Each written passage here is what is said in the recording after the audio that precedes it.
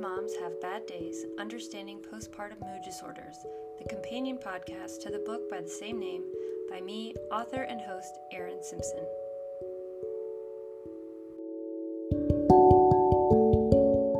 With me today is another Erin. This is Erin Kreitz, and she's going to talk to us about her experience with postpartum mood disorders and being a single mom. Something I feel like we don't hear a lot about. So Erin, would you kindly introduce yourself to all of us? Sure. Good morning. My name is Erin, and I'm a mom of a very rambunctious now 5-year-old. And I've been a single parent starting around 4 months postpartum, right before my daughter's 4-month birthday. Mm-hmm. Back when in the first year where you count months. Yeah. And I recently got engaged and just moved in. So I do have a partner now, but it's still very hard to adjust to having someone around. Because after spending, 4.5 years doing everything, it's a large mind shift. Yeah.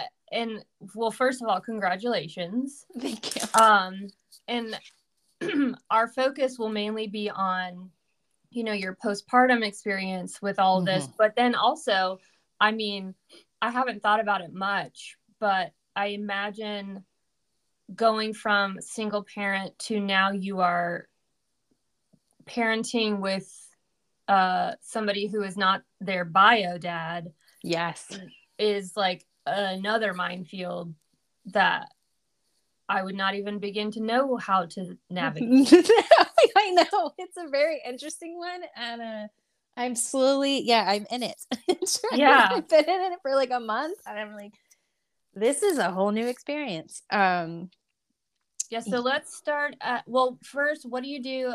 Are you a teacher outside of being a whole human?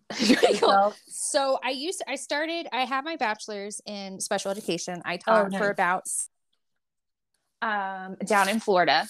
Thankfully, I'm like, whoo, I got out of there in a lot of time. I taught there until I dislocated my knee in 2012. And on the job too. I fell on a brand new student, like practically almost fell. It was right after winter break. But currently I work in sales and marketing. Okay. And do kind of administrative organizational work for a manufacturing company who cool. I'm in charge of the office products.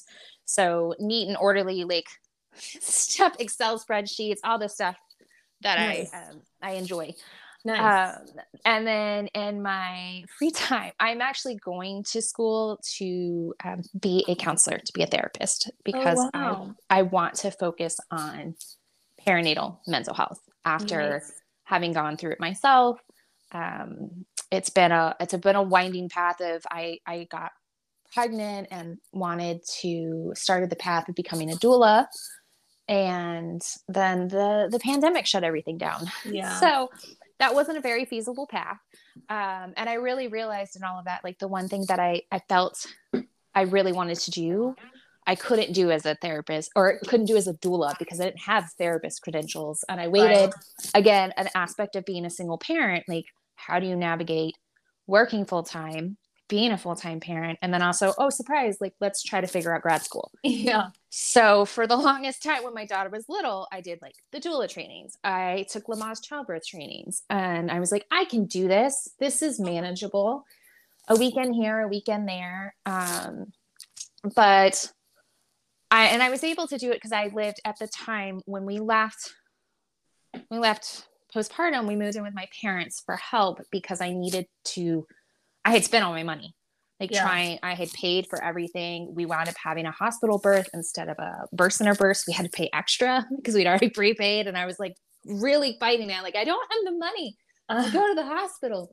So when I left at That's 4 months postpartum, I didn't have the ability to stay where we were and live in live in affordable like housing that I felt safe, as well as find childcare for a 4-month-old. Yeah. Like you have to put like your liver on deposit 2 years in advance to get in like some of these bigger cities to get childcare. So we moved back home. And so as a doula, I could navigate that with my parents being able to do that. But when my daughter and I moved out on our own, there was no way I could continue that because I didn't have, you can't control birth. So I finally, my therapist liked to like discourage me, like, how many more certifications are we going to collect before we just like remember what is it you want to do? And I was like, I want to be a therapist. She's like, okay, let's focus on getting into school versus like collecting another training. So I'm in I start on Monday with my summer, so it'll be my second quarter for so going through postpartum and then going through it as a mom, going through it as a single mom, and also going through it as a single mom, you know, as a mom in general who's had like a past with trauma, really opened my eyes to like how much pregnancy and postpartum can really activate old wounds. Yes. And I was like, this is where I feel called. So yeah, that's what I do now, or, you know, that's me now outside of being a mom. Well, that's very awesome. So did the want to be a therapist start after you were dealing with it yourself, or had you thought about it previously? I thought about it, I think, previously when I kind of have so I was hold on one second. I'm going to cut this out and I'm going to go get these dogs. Hold on.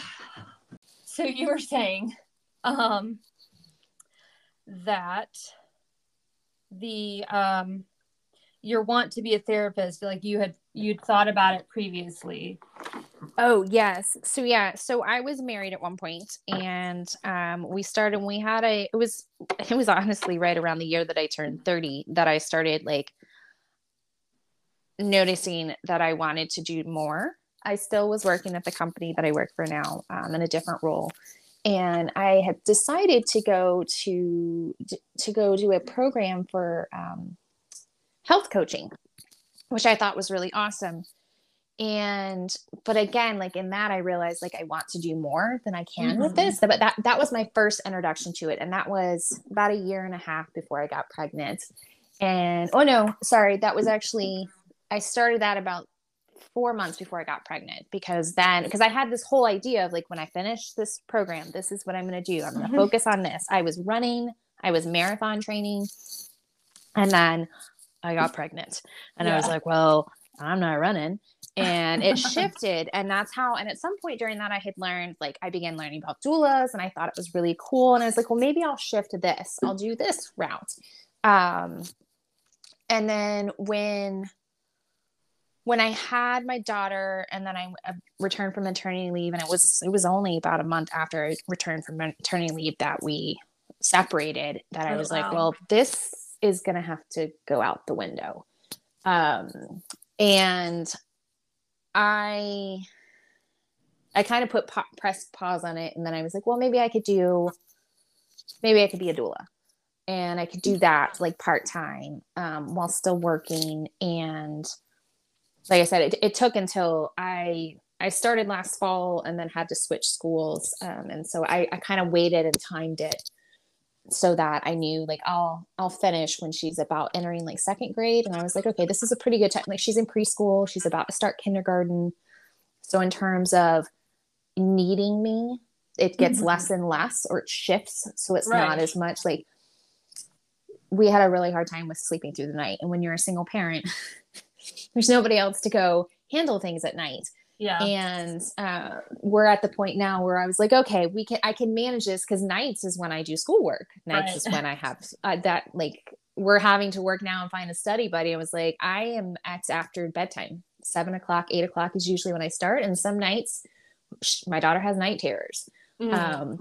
So sometimes, I mean, it looks like me being in the bedroom with her, doing schoolwork, especially if she's sick or something. So, all the different things, like, you don't think about, like, what most people don't really think about. I'm like, no. Like, I have to analyze every angle of this, like, of how I'm going to make sure I get work done. Because if there's no one else around, if she's sick, if I also have a day job, I have to navigate those. It's a lot. It's a lot.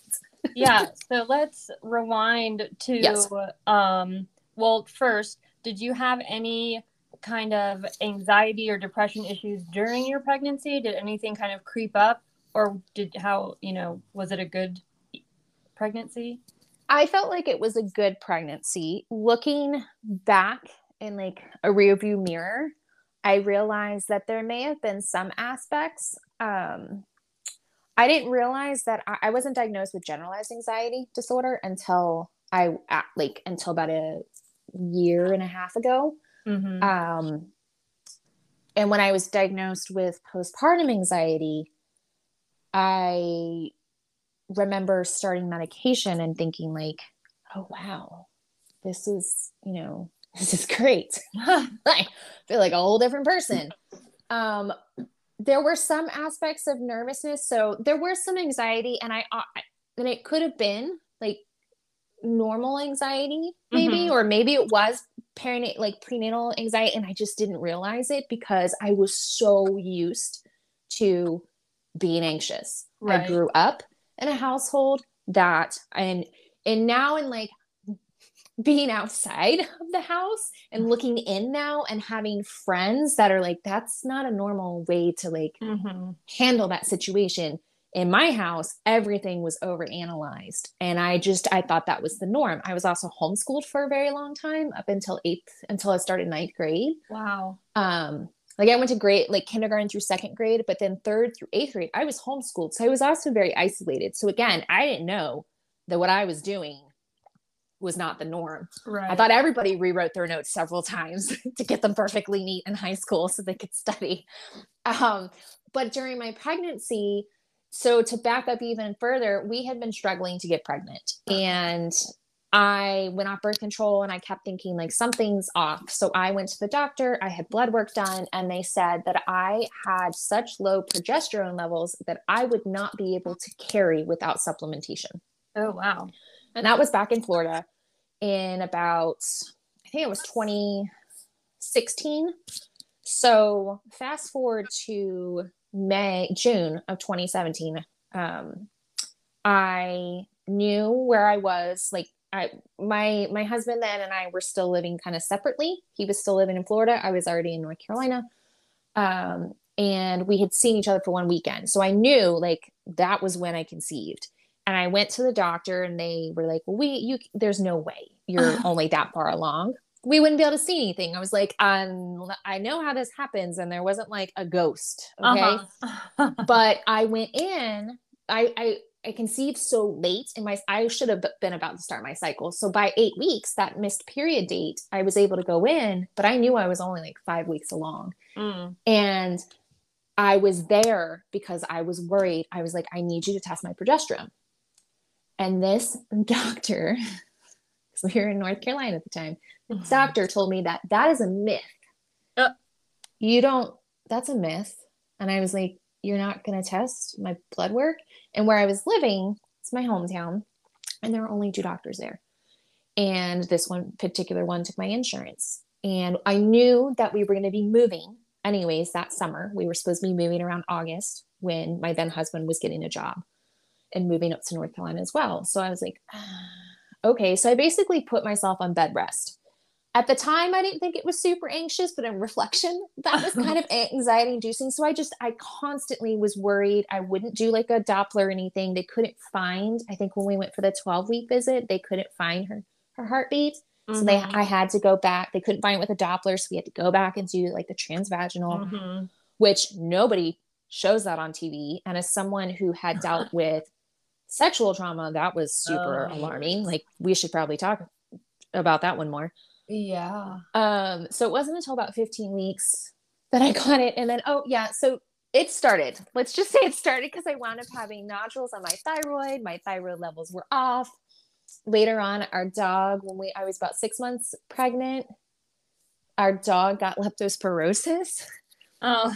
And nobody at the hospital seemed concerned about it. And I was like, no, my midwives are very concerned. Can you do a blood panel? Because I've been finger feeding my dog. And it can cross the placenta. So, but somehow I felt like I was in a bubble. Like in the moment, I felt kind of protected, like I was in a bubble, and just like, I can do this kind of thing. Not really depressed. I will tell you though, I planned for postpartum depression. I had watched one of my best friends from college go through something that I realize now was a mixture of depression and anxiety. But so I remember like, all right, I'm going to read all the books so that I know what to do when this hits. And I didn't have a classic like postpartum depression. Mine became anxiety. And so I often joke, like, I was not prepared for that. I had no idea, even 5 years ago, like, I had no idea what it was that it existed. I just knew, like, I'm not sad, really. And if I was sad or frustrated, I attributed it to the marriage, to what I was going through with my then husband. And then it was just like a string of things. And I finally just said, I'm out at 4 months. Like, I'm out. I can't do this. My parents helped me get out. And we moved back to my parents' house. And then everything then shifted to me being concerned about handling custody. Oh. I was really worried that he was going to come after us because technically, I mean, it was his child. And I had been assured by the police, like someone had called me because I had called the cops like the night before I left. I told him he needed to leave. He didn't leave. He came back. Excuse me. He left, but he came back. And so I called the police. And he left, but then the police showed up and they're like, oh yeah, he already called. And technically, like, we already talked to him, and technically legally he can be here. His name is on this lease. And I was like, cool. I'm going to be locked up in the bedroom, and you better hope he doesn't break in. Thanks. So because of that, I got a call from someone like for domestic violence, and I had just left, and they really, they asked what the situation. And I was terrified. I was like, is he going to come after me? And can he come after me for leaving the area? Like, I need to make sure my daughter's okay. And they were like, no, trust me, we can. I was like, sure, but the cops also are supposed to help me, but they didn't do that much. They actually sided with him. So for that first year and fighting through with getting a lawyer and the separation and not knowing when he would show up was also very unsettling.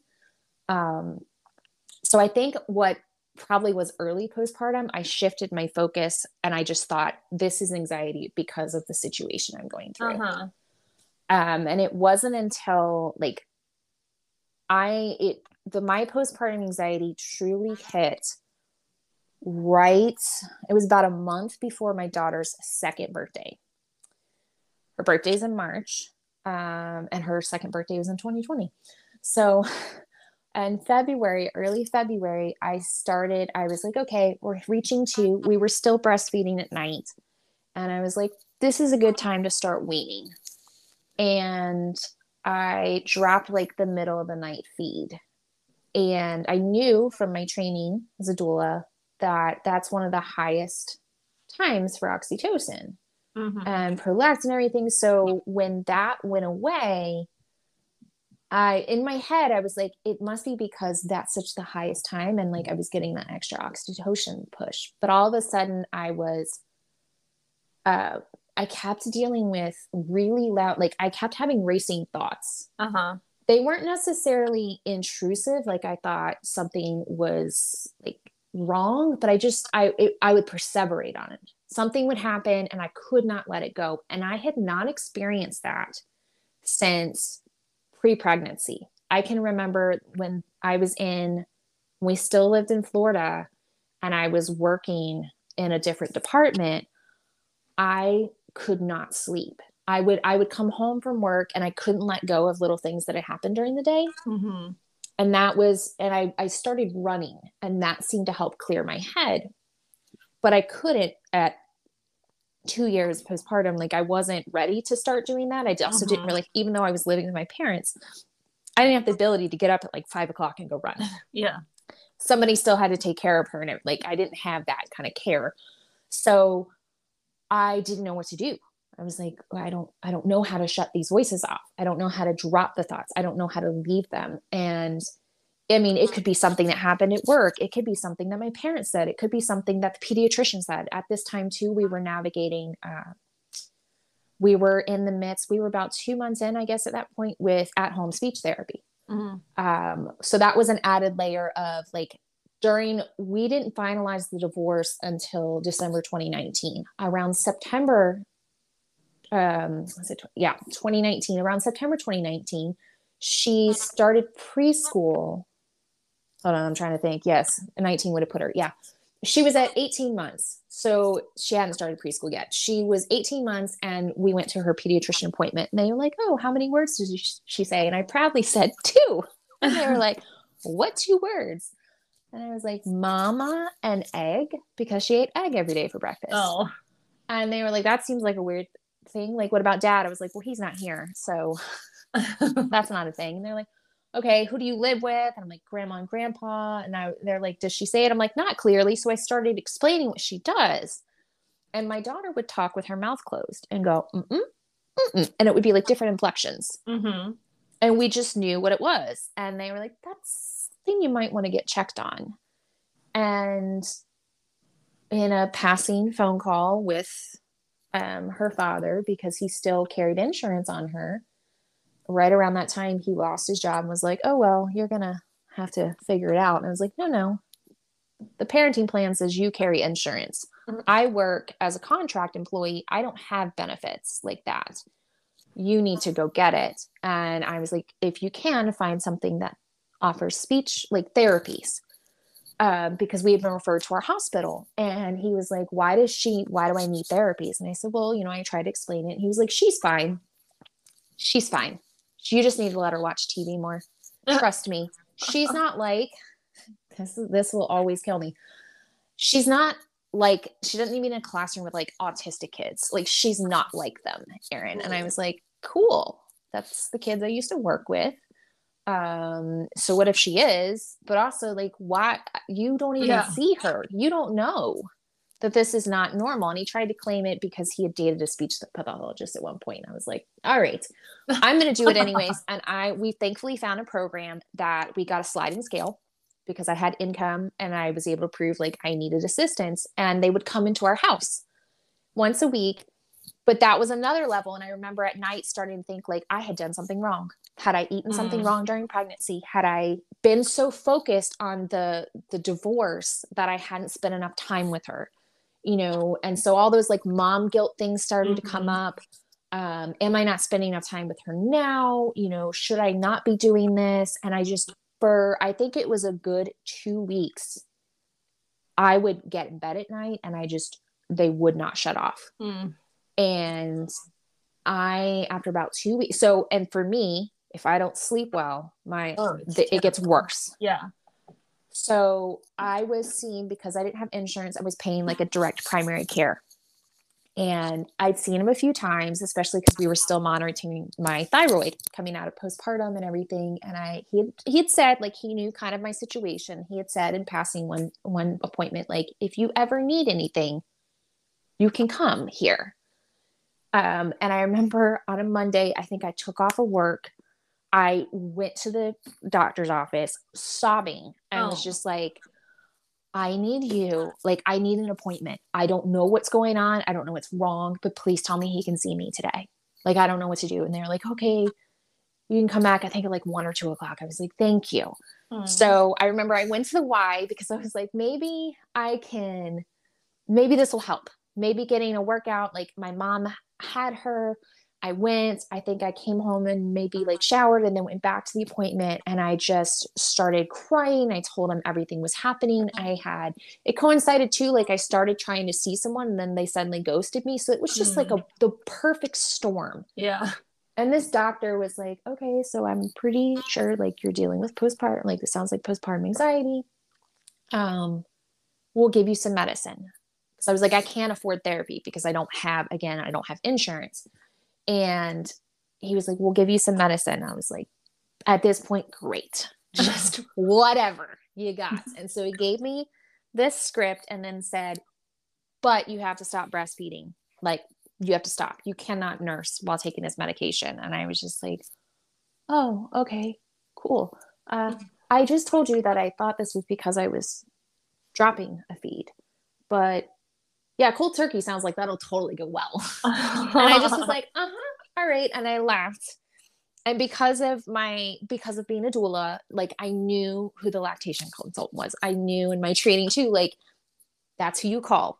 If you need someone to help you with your medication, you call that or a pharmacist. And breastfeeding. So I called her and I was like, I don't know what to do. This is what it is. Can I take this and breastfeed? Because at that point I was like, forget the medication. I'll just go back and feed my kid. Yeah. I will go back. It'll stop the thoughts. Problem solved. We'll just try this again in a few months. And thankfully, the medication, she said, you're fine. You're fine. You can breastfeed. I don't know why he told you that, but she's like, also, he isn't trained in like lactation. She's like, but I can reassure you, you're fine at that dosage. Try it. And I said, okay.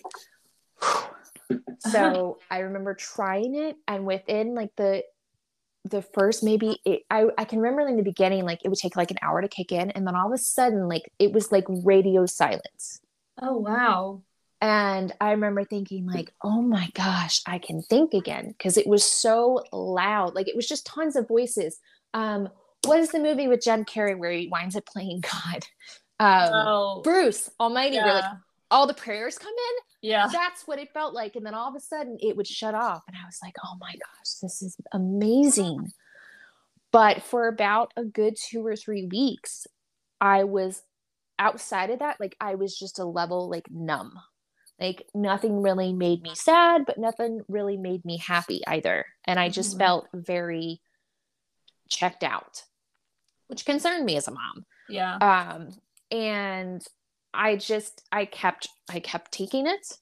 And then eventually I think just with time, I kind of regulated.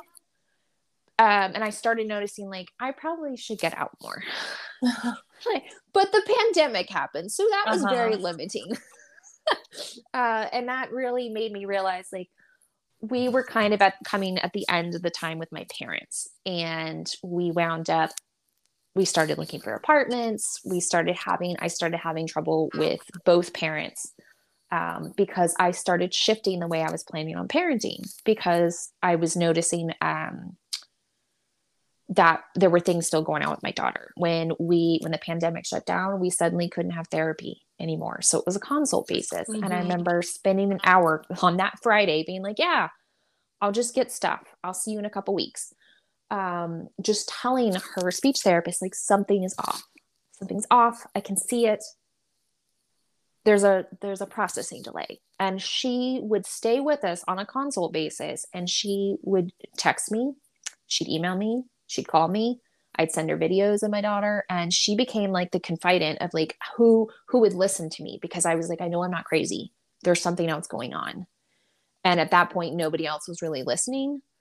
And she believed like, yes, there is a processing delay. And she was the reason that we were able to start getting additional services, get tested. And ultimately, my daughter was diagnosed with sensory processing disorder. Oh. And then later, earlier this year, she was diagnosed as what they now term as level 1 autistic, or level 2 autism. And I was like, I've known this for like 2 years, but we were, again, one of the things, and it was funny, it was reinforced when we went to a pediatrician, and they were reading over the documents, and they were like, it sounds like you've been living in a really anxious setting environments. And I was like, with my parents. And I was like, yes. Like, I mean, my daughter could not get things dirty. She couldn't get dirty. You can't get dirty. She'll freak out. And I remember going in and we were trying to weed through and doctor's appointments. Was she super sensory processing, like super sensory sensitive? Or was she just, was this an influence from the environment that she was like she was learning? So they would have her during the day while I worked. And then I would go at night and like take her outside and like have her play in puddles and have her play in the grass to like to kind of offset it and to test on my theory of like, is this an anxiety thing? Because they're so anxious about her being dirty and things being dirty, or is this truly like she hates grass? And so we wound up we didn't give her like an autism. They were like, we don't feel comfortable giving an autism diagnosis this early simply because it sounds like some of this might level out when you move out on your own. And so moving out on our own, the beginning of 2021 was a whole new experience because I didn't have anybody there to watch her. Which as a parent works, like she was in, she had started preschool the September of 2020. We started her in preschool. It was 5 days a week in the mornings, 9 to 12. And she was doing that. And we were still doing like consult for speech. And then she would come home. My parents would take her in the afternoons and then I'd get her in the evenings all the way, to the next morning. But then moving out meant that like, I suddenly had to keep her occupied in the afternoons, which was really, really stressful. When you're also dealing with your own like mental health. And I quickly realized that like loud noises were also aggravating, made me anxious. So, and so that was an interesting transition, but I also learned in that experience, like, okay, I had always been so scared to become a single parent. I didn't want to do that. I really wanted to have the happy family. But ultimately, like I knew, given what was happening, I was like, I had dealt with abuse with my ex-husband. I did not want her. She was the reason we left. Had it just been me, I would have just gone back and worked through it. But immediately that I was like, I'm scared it's going to touch her. Like, I can't do this. But I significantly had to shift how I was parenting because of her communication skills. She would have lots of big feelings. And that year, 2020, being at home, her starting to try and find her voice and not really being able to. And then her son, turning 2 and suddenly having lots, wanting to communicate and couldn't. She would get really aggravated. She'd cry. She'd get mad. And I grew up in a household where you don't have feelings. Right. You get over it. You push them down. You're fine. You're okay. And that activated some anxiety as well. And my dad started to tell her, like, you're fine. And I was like, oh, this is an unlocked core memory that I don't like. I remember this now. Like, I had suppressed it. I was like, no, I don't want to do this. And so that was the start of like, suddenly I was not okay with the way that they were doing things. I was going to shift the way I was parenting. And suddenly they were like, well, what's wrong with our parenting? So it was so many, as you could probably tell, like there were so many layers to this whole experience. Yeah. So at any point after you guys moved out, were you finally able to get some therapy? So yes. So I finally got into therapy August of 2020. Okay. It was actually, so with the pandemic, with the COVID relief funds, my company was like, we can't claim her. Wait. So I got shifted to being a W-2 employee again. They had originally, because I moved out of state, they were like, we don't really know if we can do this. It's not a state where we have it was something on the business side. I was like, that's fine, whatever. So I ran it as if I was working, for myself, and had to take out my taxes. But yeah, so that summer in June or July, I finally was given benefits. And so it took a little bit to find a therapist. I had been in therapy prior, in the same area, but I had seen a man. And I had seen him specifically for trauma, for EMDR therapy. Oh. And as a mom, I was like, I don't want to see him. There was nothing necessarily wrong with him, but I was like, I want to take a different approach. And I think I want to see a woman. Uh-huh. I feel like someone like maybe that has been a mom might be able to get more of what I'm going through. And I started a week after I had this big like fight with my parents. And I remember feeling like I was going crazy. I was suddenly feeling like I had done something terribly wrong. And that because that was the way it was positioned to like, you can't be trusted. And I went to the first appointment and I just sat there and I was like, this is what's going on. And she was like, okay, all right. Well, first of all, like, no, you're not crazy. And we're going to be coming in weekly. So that was a start of, I saw her up until we just recently moved. And so I saw her for like 2.5 years of just every week. And it was, for me, it was very validating because I felt like I had an extra helping of that. Oh my gosh, am I doing enough? Am I doing enough? Am I being a good enough mom? Like that anxiety seemed to just dump on an extra helping of that. Mm-hmm. So I was again, still like having thoughts at night, worrying, but the medication would help, but it wouldn't necessarily eliminate everything. And it just took the edge off. Yeah. And when you're living with people like my parents who were like insistent that they were good parents, we don't know why you need to change things. It was it fed that fear that I was doing something wrong, that right. Maybe I had caused this. Like I already had the baseline fear there. It just put fuel on the fire. Mm-hmm. So, and then I stayed with her when we moved out because I knew I was going to have a difficult time. I knew, and we started handling because of preschool. Preschool comes with germs. Daycare comes with germs.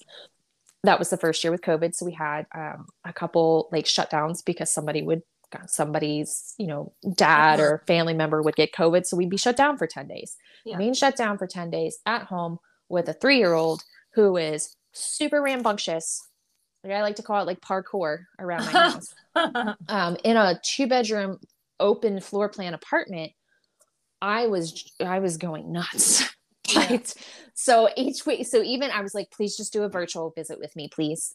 Because we started out as doing in person because it was a time that I could go somewhere away and not have my child with me. Yeah. And I could just be out of the space and then be in a place where I could just like, oh my gosh, I'd bring everything. And at some point we decided like, let's test to where I think it was last summer we tested because I started worrying like, maybe I have ADHD. And the doctor I was with said like, well, let's try some medications first. They were very insistent that the reason my anxiety had spiked was because of like anxious thoughts. Like, oh no, my lack of attention was because of anxious thoughts. I was like, no, my brain is just everywhere, like ping ponging. And I think and I was like, I just need to know if it's really like ADHD or something, or if it's single mom syndrome where you have to like think of everything and you don't have anybody else to kind of like, I would be sitting working on something and I was like, oh man, I got to like throw the clothes in the dryer. It's and I've seen more and more now, like I see them on social media where the video, like where the mom walks around the house and like starts doing something and forgets what she originally started. Like that was me in a nutshell. I need to do this. Oh, I found this. Let me put this away. And so I went through med changes. And that was when my therapist was like, let's do some testing. Let's do some, screeners, whatever scales. And one we did a depression and we did anxiety. She was like, well, the depression one, I was like, that's like, she's like, yeah, you're really low on that. Like you clearly don't have that. But my anxiety, even on medication, put me in like the high anxiety category, even with meds. And we kept trying. I got taken off a med. I got put on another medication. And that one was no way. Yeah. I called the pharmacist on a Saturday because I'd finally gotten up to the full dose. And I was like, I don't know what's happening, but I'm super on edge. My daughter's autistic. She's sensory seeking and loud, and I want to scream at every loud noise. This is not okay. Please help me.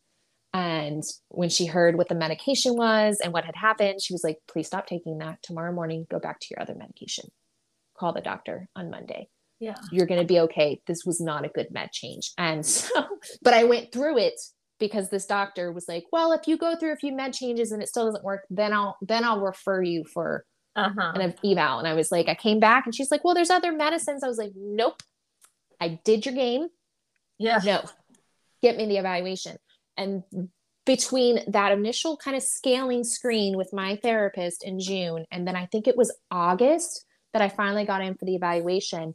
And we had to talk about, like, these are the things that are happening. Like in this scenario, what do you do now versus what did you do as a child? And by like the third scenario, I was sitting there and I was like, oh, this is all very, like, it was very, you could tell, like, how did you handle assignments? And I was like, I was on time. Well, what would your parents do if you weren't on time? I would get grounded. And so it became this big thing of like, it sounds like, and that's what they came back in the report. Like, it sounds like this is very much, you're just now regulating to the fact that you don't have a parenting figure, like, standing over you, making sure that you do everything. You have, like, almost developed this super heightened fear and this anxiety from like, it's very apparent. I was like, it's apparent. Yes. I realized that during evaluation, like, this is not ADHD. She was like, no, you were just so scared that you would get in trouble or that you would let someone down, that's where it came from. Like, that's how this developed. And I was like, oh, this is fun. Yay. I'm not going to do this with my child. Like, I will. It's hard. It's really hard to break that sort of cycle. As a parent, having been brought up a different way, but I was like, I will not. When I started noticing, when my dad started telling her, like, you're fine, you're okay, and I realized, like, oh my gosh, I'm not kidding you. I could not identify an emotion in real time until I was early 30s. Yeah. I was so used to bottling it up, sucking it down, putting a smile on my face, and then I would volcano explode weeks, months later, to the point that I had no idea why I was mad. Yeah. But the littlest thing would just set me over the edge. And I did it once or twice a year, depending. Yeah. And it was horrible. And I realized, like, oh, am I not supposed to do that? That's how it was at my house. You stuff it down. It became passive aggressive at my house. I had to caretake my mother. And then it shifted to my brother when I went to high school. My poor brother had to deal with both of them and them being mad at each other. And they both confided in him. And I'm like, I look at him now, he's 2 years younger than me. I'm like, how are you fine? Like, I'm the one in therapy. He came to visit last year and he was like, I said something about the anxiety medication. And he's like, well, that's good. Like, and I was like, you do realize the whole family, the whole household, like, what we grew up with was not super normal. He's like, huh, really? I don't really know. Like, okay. I just smoke. Like, he lives in California. He's like, I just smoke. I'm like, yeah, not all of us can do that. I'm sure it would benefit us all, but that chill factor doesn't really set in that house. But yeah, I was like, if my child can walk away with one thing, she already has anxiety. I see it. We deal with it multiple times a day. She's in therapy, play therapy. We started it last year. That was the one thing when we moved that we continued, because she received speech and occupational therapy at school and she'll be in year-round school. And I was like, you know what, they told us, like, she's been in these therapies for like 2 years. Let's take a break. And so we've got her in play therapy, and it's largely to help her with her social emotional regulation. But I at very young age, when she finally started talking around like 2.5, we had a language burst. I was like, she will be able to say no, like, and tell people no. And she will be able to express how she feels. If she learns nothing else, I will be satisfied as a parent, because I didn't have those skills as a kid. And so she will tell you now, like, she's got a lot of those words. And I've noticed, really, thankfully, they're starting to do it in schools. It's a big part of pre-K curriculum. now of like talking about feelings and talking about emotions. And when we started preschool in the fall, I came in, she has an IEP. I came into that meeting and I was like, here's a cheat sheet on my daughter. Again, maybe a kind of a, like anxious parent thing, but I was like, here's a cheat sheet on my daughter of things we learned last year. Here you go. And they were like, wow, this is really great. Like, thanks. And I just said 2 things. Like, she will tell you no. She will tell you when she doesn't want you to touch her. We are very body conscious. And she knows, like, if she says no, like, you better stop whatever you're doing. And second, she will tell you how she feels. And if you misidentify her emotion, she will correct you. She like, and they were just like, wow, like, we really like this. And I'm like, she's really good at this. I was like, it is something we have drilled in. She may not know other things, but like, I felt that this was something. You're here. She's here. You guys can take on the letters and the numbers. Like, I feel confident you'll get this. This is what I'm going to focus on. Yeah. Because, and being able to identify why, like, I'm feeling this way and why I'm feeling this way, is another thing that I'm having to learn kind of alongside her. And it helps with my anxiety of like, oh, I'm feeling really anxious or overwhelmed because I've got a huge deadline and I don't feel prepared. For her, it could be like, I'm feeling really anxious because, Jake, before I came to talk to you, she's down there with my fiance. Like, she's very anxious about the fact that her play area is not set up the way she wants it to be. They're playing restaurant. And they were like moving. I need a table and I need this. And her also displays of like, okay, what are we doing tomorrow? I need to know exactly the agenda so that she can prepare herself mentally. And so we're trying to support that and also kind of give her coping mechanisms. But like that anxiety piece, I mean, I was born in the late 80s. There was no anxiety. No. Back then. And I think the first inclination that I might have it was shortly after I gave birth to her. And I read an article, a MOPS article that said how to identify anxiety in your daughter. Came into my inbox. I read it. I sent it to my mom and she read it and she was like, you check all of those boxes. And I was like, right? Isn't that weird? Isn't that weird? She's like, oh my gosh. Okay. Yeah. It kind of makes sense now. She's like, I'm really sorry, but this wasn't a thing in the 90s. I was like, no, I know. You didn't go to it wasn't a thing to go to a therapist. It wasn't a thing to have anxiety. Nobody talked about it. So it kind of like, I was like, oh, okay, maybe this is something that I'm dealing with. And then I was like, but I seem okay. Like, it's probably the breastfeeding. It's probably staving it off. And then like that happened. I was like, oh, just kidding. Pregnancy didn't heal that. But now it just came back double time. Yeah. I feel like in the 90s, a lot of anxiety and depression issues in teens was just bad behavior. Yes. That's what parents, that's what doctors, that's what therapists said, Yes. And so you were just made to feel like a bad kid, which made all of those things worse. Yes, I knew, like, don't talk in class, don't talk back, don't do anything. My brother, 2 years younger than me, that went to kindergarten and was homeschooled the rest of his life. Oh, and my brother would talk. I just watched my brother. Like, I didn't go through the typical things of like, I want to run away from home, because I just watched my brother and I was like, this is so dumb. Do you realize that if you just shut your mouth, like, you could stop getting your toys taken away and then you wouldn't want to run away?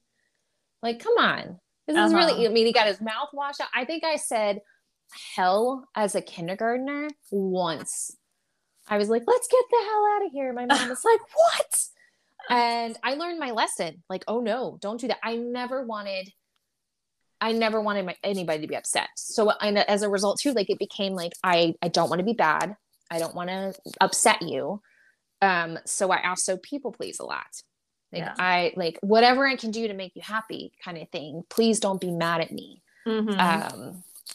So you can imagine, like, going through a separation and divorce was really hard for me, because I was like, it's probably my fault that you're doing all this horrible stuff to me anyways, but don't do it to our daughter, please. but yeah, yeah. So, and thinking back to when I was teaching, I was like, I wonder how many of my kids probably also, I mean, I had elementary, like kindergarten through second grade, but I worked in special education. So I could see like there were probably some kids that we did ABA therapy when I was in school. I helped with ABA therapy at home as like private tutors. And looking back, I'm like, maybe that was just, they needed that. And I just took something that they needed away by trying to get them to like just conform, just be okay. Like, and like my daughter's thing is like, I need to know the schedule. If we took that away from her, she would be losing her mind, just because for her, that helps center her. Mm-hmm. And it's not so much maybe other things like they need, but also like some things like food. She needs to know what to know with food. We've done a lot of like, we just were saying like, we need to recreate a snack chart, because she'll get super anxious. I don't know what I need. Oh, I don't know what I need to eat, but I'm hungry. And then we had a hangry stage, and she's like me, where I'm like, forget it. I don't want anything. I just no. Now I'm just angry. Yeah. Yeah. So, but yeah, so like it's given me definitely a different perspective now of like, oh, this is probably why certain things I need things. And so when I was a kid and a teenager, like, no, you don't need that. You're fine. Push through. Right. Yeah. There's a comedian, Taylor Tomlinson, that said like she dealt with mental health when she was a kid and a teen, and she grew up similar to me, like in a very conservative, very Christian household. And she said her dad would recommend her, like, she's like, I'm feeling really like depressed or whatever. And dad was like, go get a spoon of peanut butter. You just need some protein. And I identified so closely to that because my dad, she's like, so many men out there, middle-aged men are out there white knuckling a jar of Jif peanut butter. And I was like, that is what my dad, like, that wasn't his thing. Like, right. He wouldn't tell us, because I wouldn't say, hey, I'm feeling this way, because you don't talk about feelings with my dad. But I was like, I wonder if that's why it's always having peanut butter. Like, I could just keep going. It's just it'll get rid of all the feelings. Yeah. So. Yep. Oh, hooray for family trauma that is you got all sorts of things when you become a parent yourself. Yes. And in my experience, like, I was just like, we all have traumas to some point. You know, it may not be the same type of trauma, you know, we may not. And for so many years, I told myself, and it didn't help that my ex-husband also told me this, like, well, I'm not beating you. Like, I'm not hitting you. So like, I hit the wall. There's a hole in the wall, but like, I didn't hit you. I'm not that bad. And so I kind of used that same thing of like, well, I wasn't hit like as a child. I was yelled at a lot, like a ton. It was a lot. My dad yelled at my mom, and my mom. So like, as an adult now, I'm like in therapy of like, oh, that's emotional abuse. Okay. Well, yeah, and like, and it's verbal. It's excusing bad behavior because it could be worse. Yes, it could. I hate when people do that. I don't understand how that makes sense in their head, but it does. And they use it. Yes. Infuriating. And so I told myself for so many years, like, well, I didn't go through like abuse as a kid. So like it's not really that bad, but like in being in volunteering, in postpartum work, and like diving more into like maternal mental health, and realizing I now co-facilitate a birth trauma group. And one of the things we talk about in that group is like, trauma is in the eye of the beholder. Mm-hmm. Whatever you experience, if you experience as a trauma, if it's traumatic for you, it's valid. It's trauma. Yeah. Not everybody's going to experience things the same way. And when they don't, they can be again, like, well, you didn't have it that bad. Like, really, it wasn't that bad. But it's still, and that's invalidating. So that's a whole nother level. Yes. And like, then if that person's involved in it, like, then it's gaslighting, and it's just, for so many years, I just was like, oh, this is no, but so in looking back, like, oh, there were so many markers that I'm like, oh, it makes sense. Like when you get into pregnancy and then when you become a mom and you become a parent in general, it will bring back up memories from childhood. It will bring back up wounds. Yeah. And so if we can, like in my mind, I'm like, if we can, so many times in mental health and in healthcare in general, we're like, if you could just go into the preventative stage, we can get the people in the river. Okay. We can rescue the people from the river, but like, maybe we should go upstream where they're jumping in. Right. Maybe we should do something up there. And like, everybody talks about it, but then nobody ever wants to put the money in there. Mm-hmm. But the same thing, like if I could get ahead, like if we could get ahead, yes, I want to focus on like maternal mental health and perinatal and postpartum, but like, what if we got ahead of it? What if we got to these people, like predominantly like women, before they hit that stage, because before they become the point of like, I'm trying to have a child, because as someone who has had to try to work through trauma and like parenting and everything while being a parent in general, but also while being a single, it is hard because you can't like pass your kid off to someone when you're having a bad day. You can't, hey, I need sleep. Can you do night duty? Mm-hmm. There's no clock outs.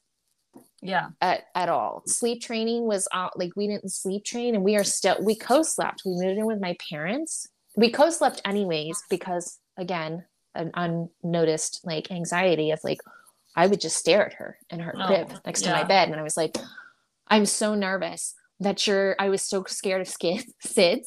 Yeah. That I was like, something's going to happen. We got one of those. I paid so much money for this monitor that went under her mattress. Uh-huh. And then I would forget that when I needed to take her to change her diaper, that it would go off because there was no longer monitoring, like there was no breathing going on. So I quickly stopped using that. And I was like, I remember going in and talking to the lactation consultant, and she was like, this is how you safely sleep. You can co-sleep while with breastfeeding. And these are the ways to make it safe. And then you transition to this. And so as she got older and we moved to my parents' house, we didn't have space for 2 beds or crib. And so she just stayed with me. And then I can remember trying to be like, okay, like I really want to get her to sleep on her own. But that was nearly impossible because, again, we only had 1 bed. And I'm talking to all my friends. They're like, oh, yeah, we just use the partner. Like dad comes in and does bedtime. And I was like, cool. What do you do if you don't have that person?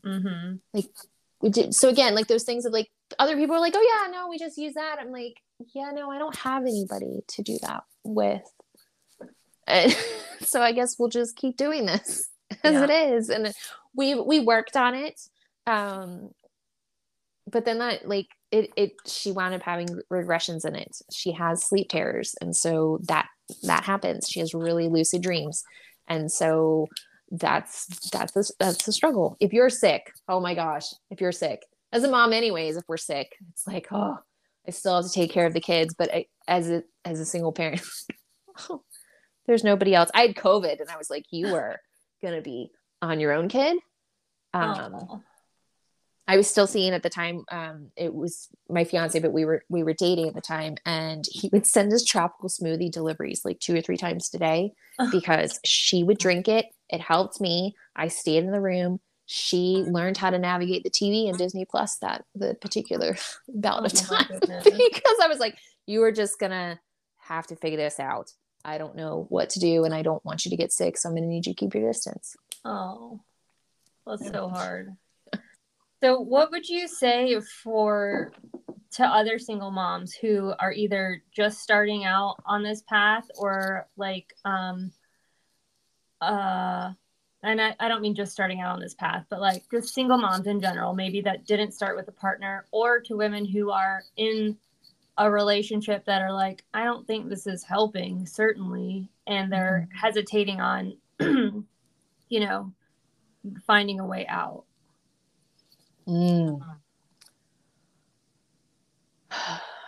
I relied heavily on trying to like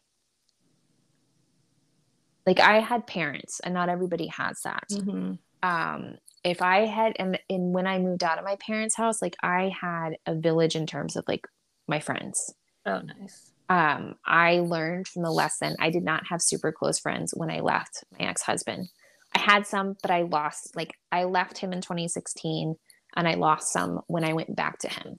I got, like, we tried to work through things. Then I got pregnant and I lost more friends because, like, why would you get pregnant with him? Right. Do you not remember what he put you through, kind of thing?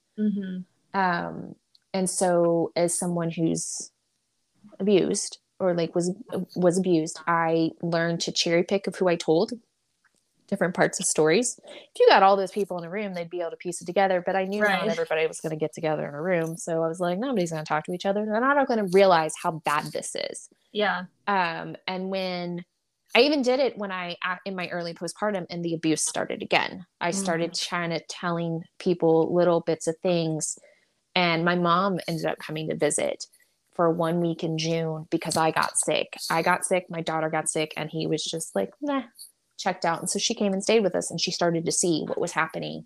And she left, and she was like, if you need anything, let me know. And that night was when I called the cops, and I was like, I'm going to need you to come back. But when, like, you need that village, like you need, like, even if it's one or two people that you know you can go to, that will continue, like, know that will reassure you that you're doing the right thing. Because it's really hard. Their voices are often much louder. He was very loud. You're ruining the family. Why would you do this? You know, you're going to make her life horrible because she's not going to have a dad. And I got called so many things, and I remember just leaning on like my parents, and I had one or two friends that eventually knew everything that was happening and was like, okay, no, you're absolutely, but even then, like, they knew, like, you're doing the right thing. Keep going. I looked for, like, tried to find a place.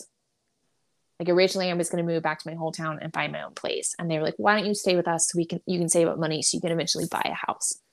Like, that will help us. But even just looking for, like, okay, where can I go where I'm close to someone that, again, if I need help in a dire emergency, that I'm not completely alone. Because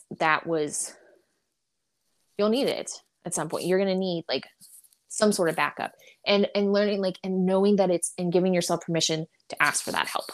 Yeah. Is so huge. I hate asking for help. But I had to, like, have some humility of, like, I do need help. I can't do all of this. And it's okay. I went through a training for Circle of Security Parenting, and they told us, like, if you're, like, focused on your child, like, 30% of the time, you are doing good enough. And knowing that, like, and I've applied, and they're like, if we applied that to, like, all aspects, well, not maybe all aspects, if you do 30% of work, maybe that not, but, like, when it comes to, like, being that parent, and, like, knowing that we're not going to be able, the world is not set up right now. Society is not set up that we can just do everything and always be everything for our kids. Yeah. But being present for, like, that 30% of the time of, you know, listening to them, doing whatever you can with them and being fully present, that's helped me a lot. Because otherwise I constantly, if I focused on the other 70%, I'm like, gosh, like, I wanted to homeschool my child. I wanted to keep her home. I wanted to be the stay-at-home mom. And I was like, well, this is out the window. And so I had to grapple with that for a while. Like, but it's okay to ask for help. It's okay if, like, you can find someone. We found a church that was really cheap to put her in daycare when it was finally time. And I was like, okay, this is what she needs. And this is what I need. I need a break. Yeah. She needs someone else. And it worked out. But again, like, me being able to say, I need help. I hope that answered. Yeah, it did. It absolutely did. Well, what else? Is there anything else that you want to add? I feel like we've talked about a lot. Is your fiance aware of kind of the mental health journey that you've been on, and yes, how does he handle things? It is, it's been, so he's a therapist. So that helps. Although sometimes I would have to be like, please don't, therapist hat off right now. But we've been navigating, we've always handled, because we've always lived apart until about a month ago. So we lived in different states too. So this is our first time being in a long term, like in one space together. And it has brought up a lot of traumatic, like, memories for me. Not even just because, and my therapist and I talked about this before we moved, like, this is going to be something, like, things are going to be triggered because this is the first relationship you're having after that abusive one. So she's like, it's going to be triggered. And, like, unfortunately, there's no way to, like, practice this until you're in it. Yeah. And I'm able to notice it. I'm still not fully to the point where I can know in the moment why I'm upset or why something's bothering me. I just can feel it in my body, like something, I'm tensed up, or I feel I will check out. I'll disassociate. And there will be times where he's like, are you okay? I'm like, I'm just fighting to stay in the room, just fighting to mentally stay here because something happened. We had to get rid of the color sheets because I was like, nope, no, this reminds me of the ex. No, you gotta get rid of, like, red sheets. I don't know why, just burn them kind of thing. So, and then having a daughter who also has, he has depression himself, and then my daughter and I have anxiety. So it's an interesting, like, ebb and flow of, like, all right, we're learning how to, handle his cycles when he gets down, and, like, we have to handle my cycles when I'm super busy and I get overwhelmed. Like, can I help? And right now it's been, like, just giving space and knowing that, like, I will come to him when I finally have processed through it. It'll take a few days usually. And then I'll be able to, like, oh, this is why, this is what's coming up. This is what the memory is. You're not necessarily doing it, but it reminds me of this particular thing. And I'm still trying to calm my nervous system is a lot of it. And I started with a new therapist who's focuses more on somatic therapy because we figured that would be a good match for me because I've done a lot of talk therapy. But right now, I think I need a more somatic because I've gotten to the point where now, like, I'm feeling a lot more of the traumatic memories or, those things coming up. And sometimes oftentimes another key thing, and that this I feel like every relationship should know is, like, as a partner, like, when you go in a conversation or somebody, your partner sharing with you, like, sitting there and, okay, do you want me to listen? Yeah. Do you want me to, like, problem solve this? Do you want me to, like, raise the pitchfork and, like, we rant together kind of thing? Like, how can I support you? Because his default is help. I am going to fix it. And I'm like, no. I just need to rant now, or I just need to, like, cry about this. And it's really hard. It's really hard for him to shift out of that mindset. And I do that too sometimes. It's like, I just want to make it better. I don't want you to be sad. How can I make it better?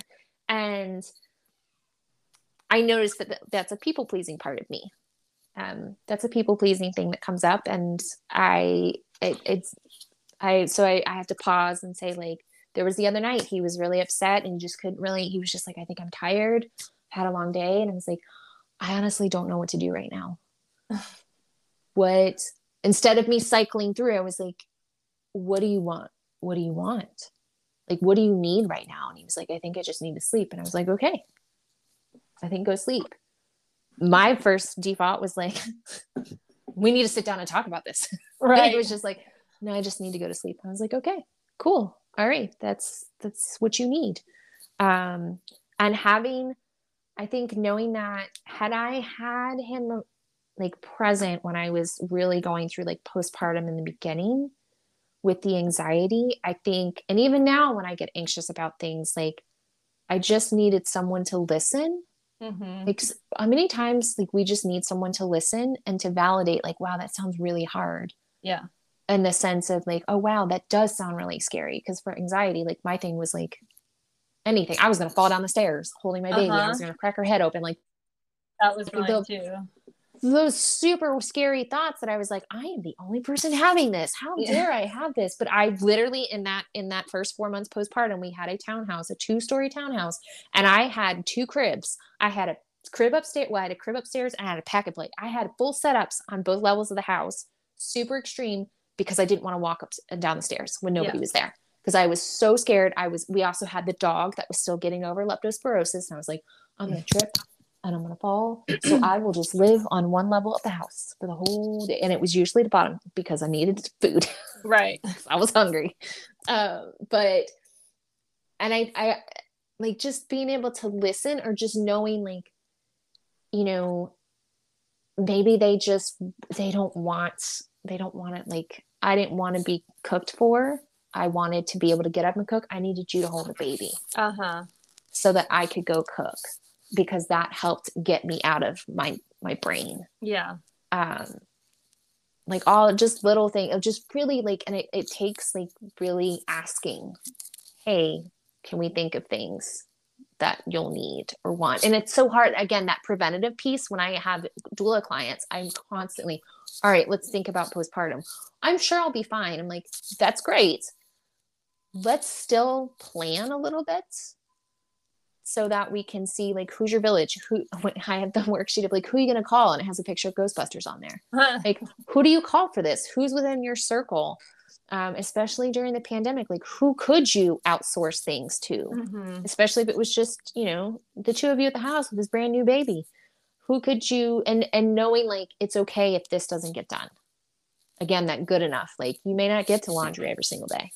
Yeah. You may not necessarily get a shower every day. But when you do, like, you get it, you know, or you prioritize that. Yeah. Yeah. So right now, yeah, a lot of like listening. Listening to what I say I need, or noticing things that I might need. It's really big. Okay.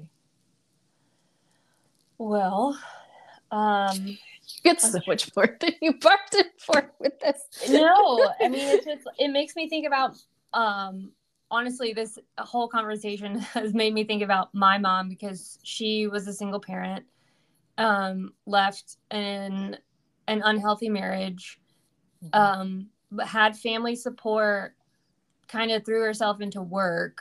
That sounds familiar. But never took the time to pursue the therapy like the way that you have, like, and so, I mean, I just think that it's amazing that you've done that, and that other moms are doing that, because hopefully then in, like, you know, 30 years, they're not talking on a podcast about how childhood trauma snuck up on them when they had a baby, like, because they'll have addressed it. You know, I don't know. That is that's ultimately, like, that's what I've shifted that perspective again, like the worry, the mom guilt and the worry, like, what is this? There's several of us, my little friend group were like, gosh, that's probably going to be a core memory. That's going to be like, they're going to be in therapy for that. But in talking about it, we all have therapists of our own, and all of us have that at one time or another, our therapists have been like, you are breaking a cycle. This is hard. You know how it's just, unless you had something, I feel like, really overly, like, very traumatic, like, you know, it was not okay and you got out of it, it's hard to break those cycles because they're so ingrained. And even if you do get out of it, it's so easy because that's the default. I remember reading that somewhere, like, yeah, like, it's going to be your default nature to go back to what you already learned, what you saw, what was done to you.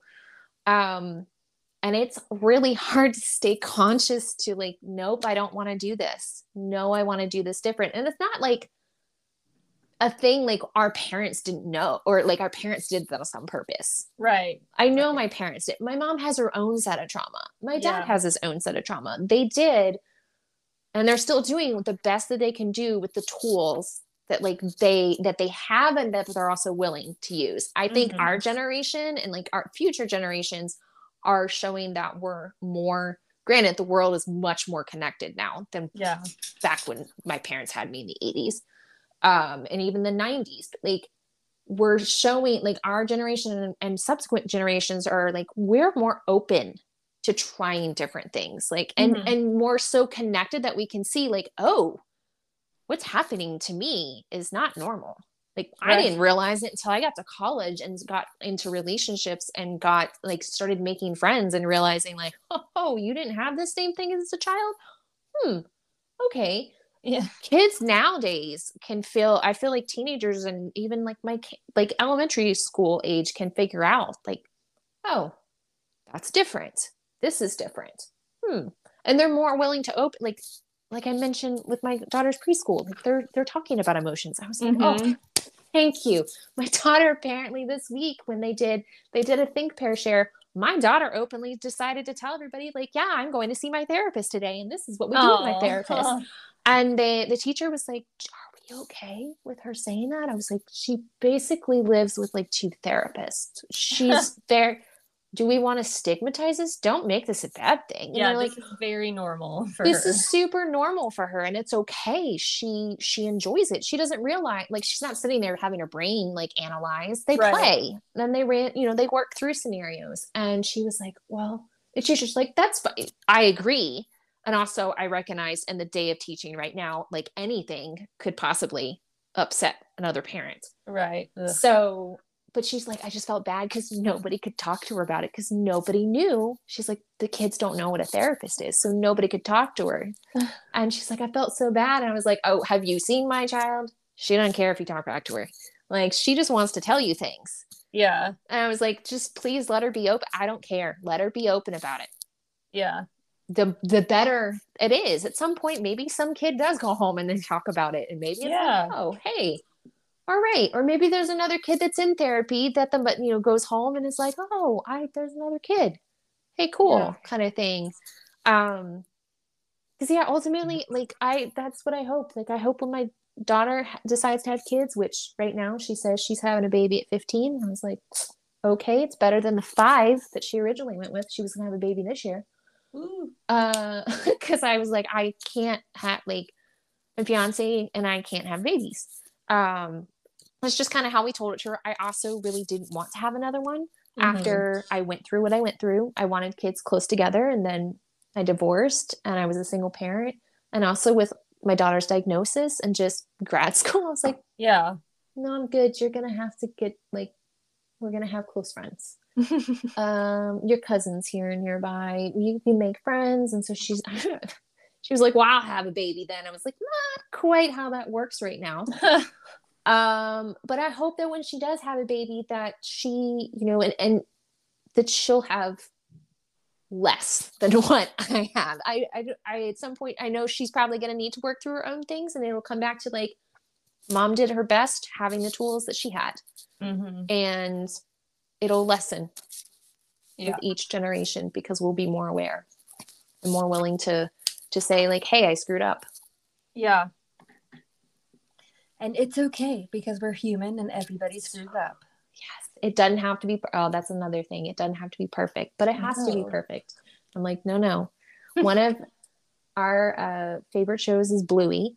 Yeah. And the Bluey episode, the episode where Bluey's trying to make the Father's Day picture, the Father's Day gift, it has to be perfect. And my daughter reenacts shows very easily. And this is one that that's how she uses social skills, is she just reenacts things. And if you don't know what it is, she walks away she gets annoyed and then she walks away. Like, how do you not know what the other character does here? Get with it. And we're constantly like with random people, they're like, what is she doing? I'm like, it's a Bluey episode.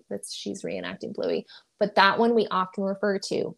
And in the beginning, like, that was such a good episode because I can say like, hey, remember that? Did it have to be perfect? No, it didn't have to be perfect. And so now we're expanding on that. It's like, it doesn't have to be perfect. And we as adults and parents have to take that into consideration too. Like, you know what? It doesn't have to be perfect. I think every time that I'm co-facilitating the birth trauma group, I always lead that group. We do a thing of like, take what you need and leave what you don't. Yeah. And I think every other week when I lead it, I'm always like, I'm leaving here that I don't need to, it doesn't have to be perfect. Yeah. and it's just a nice reinforcement. I'm learning, I'm growing, but I struggle with it too. Like, but it has to be perfect. Like, no, it doesn't. We're doing our best. Yep. Absolutely. Well, thank you so much for sharing your story and for doing the work. I applaud you and I appreciate you. And yeah, good luck with the fiance, the grad school, the everything. Yes. Thank you. And thank you for bringing for talking about this. And especially talking about and bringing, again, so many times I talk about the more that we can bring awareness to postpartum anxiety, postpartum depression, maternal mental health in general, the better it is, because somebody's going to hear it and realize, oh, it's not just me. Mm-hmm. I'm not alone. I thought it was me. Constantly, I was just I always thought it was just me. And then you hear someone say oh yeah, I had this fear. And I'm like, oh yeah, I did too. Yeah. Where were you 2 years ago when I knew this kind of thing? And so I'm like, oh, if we just talk about it, if we can just talk about it, the more I share, anytime I share a part of my story, it reaches somebody and they're like, oh my gosh, I thought it was just me. Yeah. I didn't realize that somebody else was dealing with this. Especially when it comes from a standpoint of the abuse that I went through, because I was so isolated. Mm-hmm.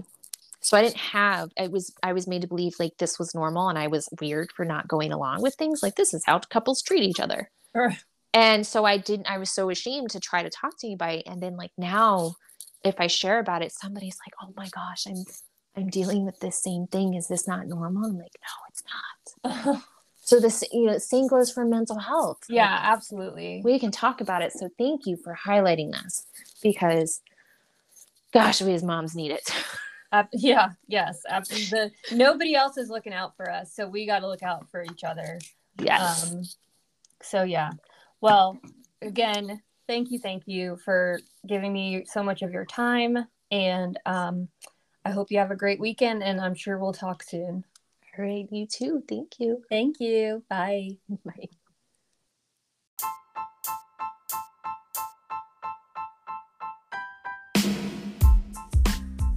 Thanks for listening to another episode of Good Moms Have Bad Days.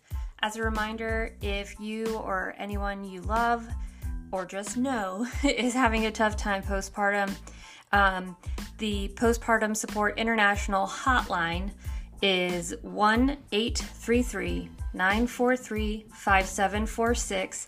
It is staffed 24 hours a day, 365 days a year. You can call or text that number. And you can also text the PSI Warm Line, which is run by volunteers that can help you get resources, find a therapist, find support groups. That number is 1-800-944-4773. Again, that one you can also call or text. And if you have questions, episode ideas, news that you've read about postpartum issues, or just issues concerning parents, feel free to drop me an email, goodmomshavebaddays@gmail.com. And as always, you can find me on Instagram @goodmomshavebaddays. And just take care of yourselves, take care of each other, stay well, and until next time, have a great week. Bye.